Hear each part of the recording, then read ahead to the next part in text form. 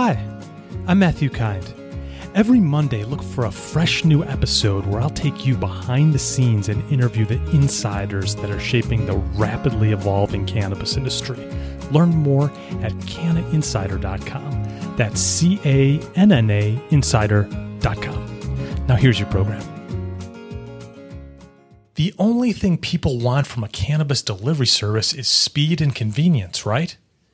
Our guest today is Andrea Brooks of Sava. Andrea has found a niche in the delivery market that doesn't prioritize speed above all else. And today we're going to learn how that has led to more customer satisfaction and larger order sizes. Andrea, welcome to Canna Insider. Hi, thanks for having me. Give us a sense of geography. Where are you sitting today? I am in San Francisco at my home office in the Castro. Oh, great. And what is Sava on a high level? Sava is a highly curated e-commerce marketplace that also fulfills its own orders throughout the Bay Area. Okay. Can you share a bit about your background and journey and how you got into the cannabis space? Yeah, I'm happy to do that. I entered the cannabis space after a very intense personal experience in which cannabis played a crucial role in my recovery. 10 years ago, I had a major injury and it left me with a bunch of nerve damage and chronic pain, and I had to stop working. My doctors told me I was going to be on permanent disability for the rest of my life. My life really just kind of all of a sudden stopped overnight, and it remained in that phase for a few years until I had a chance encounter with a cannabis cultivator. And in talking with him, he put me on a protocol. And after 1 month of using cannabis to manage my pain and inflammation, I weaned off of all of the pain medications that I'd been taking for years. And cannabis was an incredible game changer for me. Oh, wow. Coming out. Yeah. I mean, it wasn't even so like a last resort. It wasn't even on the radar that cannabis was something that could help me. And coming out of that experience, all I could wonder is, why didn't I come to cannabis sooner? And then I wanted to solve for all of those problems. And I realized there's so many people out there just like me that were just having some barriers to entry that needed to be removed. And we're going to get into more what Sava is in a minute, but first, I want to wish you congratulations on winning the ArcView Group Best Pitch Award recently. That is a big honor. What about your presentation and business do you think resonated with most investors? I think really being able to succinctly drill down into the unit economics and why our business model makes sense, especially these days when there's been, a high frequency of high valuations, high projections, which a lot of people haven't been able to meet. We've been a little bit more conservative this whole time, but we are meeting our projections and we are really transparent about the unit economics that are getting us there. And I think that transparency is extra valued right now. We'll talk a little bit about what the unit economics are and the basket size and what investors like and need to know there. Well, I think in creating a shopping experience that encourages customers to stay longer online on the site, learning translates into them purchasing more. And so that is exactly how we've designed our shopping experience. In addition to being first-class e-commerce and making sure that we have really robust search features that can guide an individual to the right cannabis for them, there's also a lot of information about the brands. We tell the brand story. And so we're really making a connection with the customer so that, again, they spend time and then really trust what they're purchasing. And by spending that time, they find the right fit, which then keeps them coming back. And it also increases the basket size. So we're always trending north of an average cart size of 160. Wow. So many might say if Ease and MedMen are having a hard time with delivery, how does Sava pull this off? Well, there's a lot of different, a lot of things that we're doing different. Some of our model has been different and been different from the start. We're focusing on sustainable growth. We're focusing on a specific geographic area. Also, we're doing scheduled deliveries and not on demand. I think there's numerous markets out there, and what we are going for is a higher value customer that is just fine with getting their delivery later that same day or the next day. So a major differentiator of Sava is in that we are a marketplace first. We treat cannabis as a consumer packaged good. We don't treat it like it's food. So from our perspective, cannabis isn't pizza. It doesn't need to arrive hot and quick, but it does need to arrive in a timely fashion. You still want that convenience. And we think that can be easily achieved with same day or next day delivery. Okay. So right now you're just in the Bay Area, as you mentioned. What are your plans to expand? Yeah, so, immediately we're just focusing on continuing our growth here. There's a lot more for us to dig into in the Bay Area, but then we are looking to expand into SoCal and throughout the state. Obviously, California is, this is our home base. It's where we want to be. We are seeing incredible stickiness with, our current area. Over 70% of our monthly orders are from repeat purchasers. And we just want to deepen our presence here and work with our brand partners to increase our presence and their presence. So you have a lot of repeat customers, and your drivers even know your customers by name. How does this impact loyalty and experience from your perspective? I think it makes the experience incredibly sticky. A lot of our drivers are actually former customers that now work for us. Drivers are often also cross-trained to work in the office. We treat our drivers as much as the part of the team as anyone else on staff. And those drivers are the touch point of the customer. So we really want our driver team strong, well-trained, feeling like they're connected to the mission just as anyone else. And being that drivers are doing regular routes, it creates a relationship with the customer as well. And we frequently get customer support tickets, not of, oh, this driver did this wrong, but of, I just want to say I love my driver. Thank you for doing what you're doing. We've had drivers with us for years, and we invest a lot in them. We value that team incredibly, and we think that drivers should be valued just as much as anyone else that contributes to the company. And I know you pay your drivers well, which is kind of the opposite trend of many delivery platforms. How did you arrive at that style of payment, especially when it's such a juxtaposition to what the rest of the industry does? I think, just kind of coming back to that thesis of how important the driver is to the overall experience. We're not just the marketplace, we're also overseeing all of the fulfillment.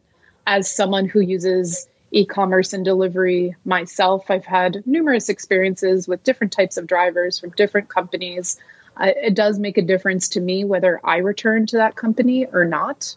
And so, again, so much of Sava is built on solving for what wasn't working for me in other experiences, and having a driver that comes to my door that I trust, that is giving me a clean, discreet package. That was important for me, and that's what we're making sure our drivers are providing to our customers. Okay.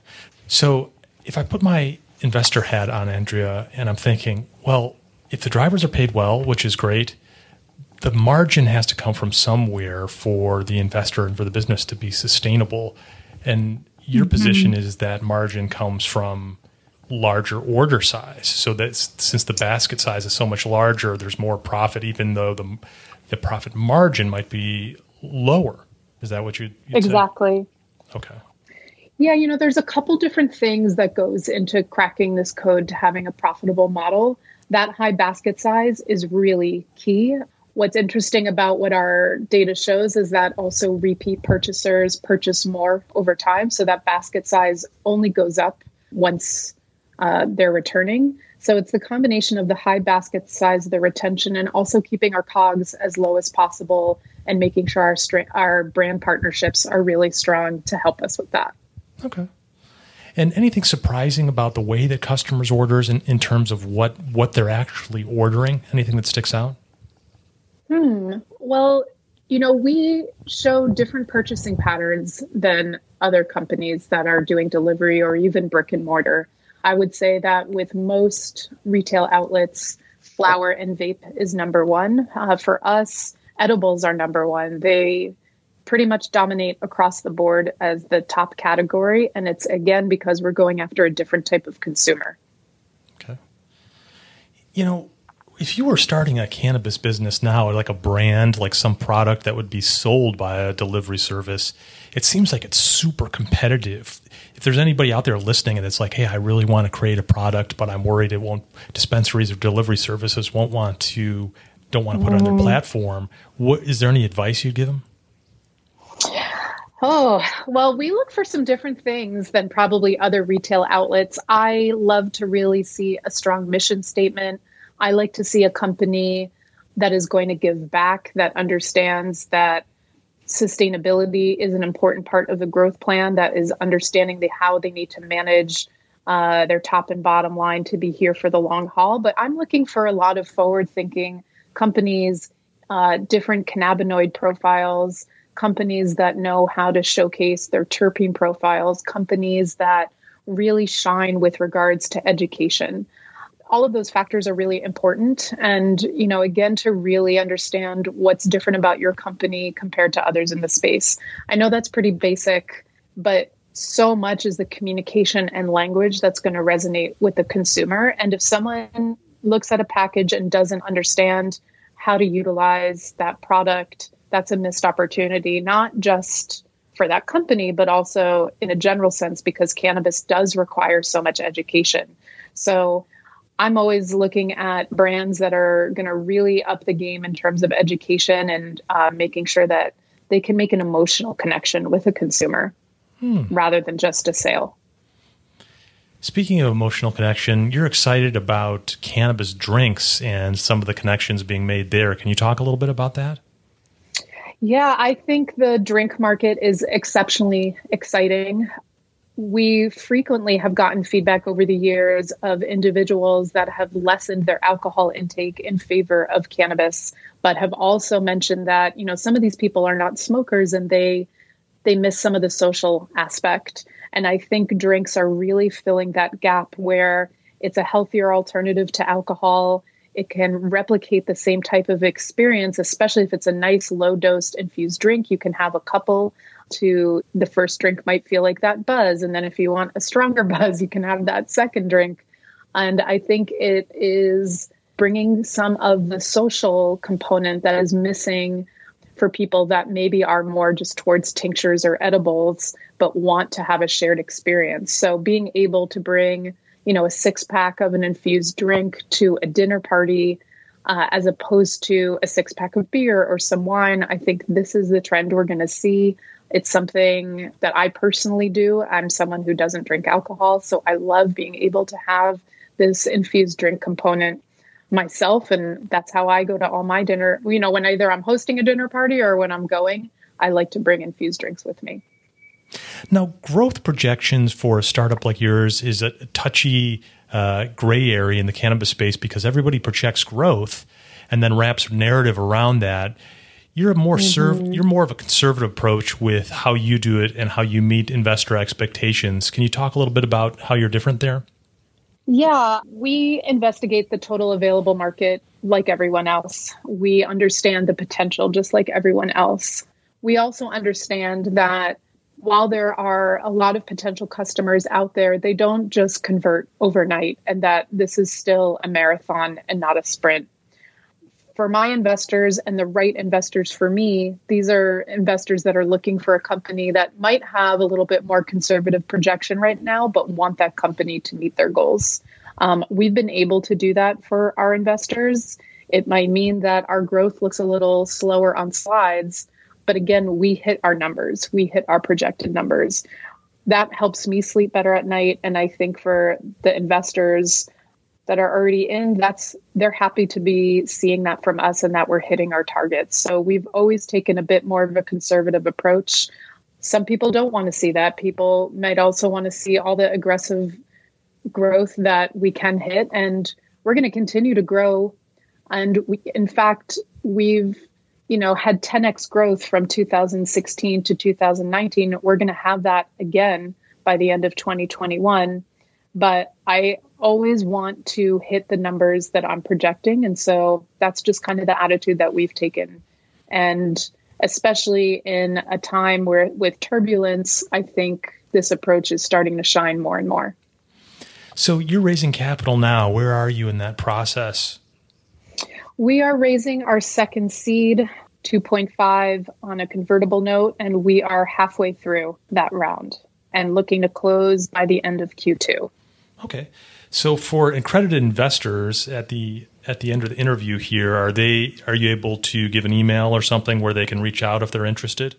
Absolutely. People can reach out to me directly. It's Andrea at getsava.com. Okay. Andrea, if you were to start from zero and, on your capital raising journey again, what would you have done differently? What do you wish you knew back then that you know now? Something I would have done differently is probably raised a larger amount in our first seed. We did hit our goal and oversubscribed, but I like to do a lot of mentoring with female founders in the space. We have a commitment on Sava that 50% of the brands on our platform are women owned. What I have seen a lot amongst female entrepreneurs is not being as bold in their asks as some of their male counterparts. And I've done the same in the past. And to keep being, at the table, you do need to have resources. You need to manage those resources sustainably. I watch every single dollar. I know where everything is going. I will continue to do that. And it does make our shareholders happy how on top of managing all of those metrics are. But you also need to have the capital to compete and the ability to give yourself a cushion through all the ups and downs and navigating and unfolding in the moment industry. So I would have raised a little bit more in our first seed. I was really focused on continuing to prove myself. And I think, maybe having a little bit more confidence earlier would have pushed me to get, to go for that higher amount, rather than feeling I still needed to prove something, even though we had already revenue at that time.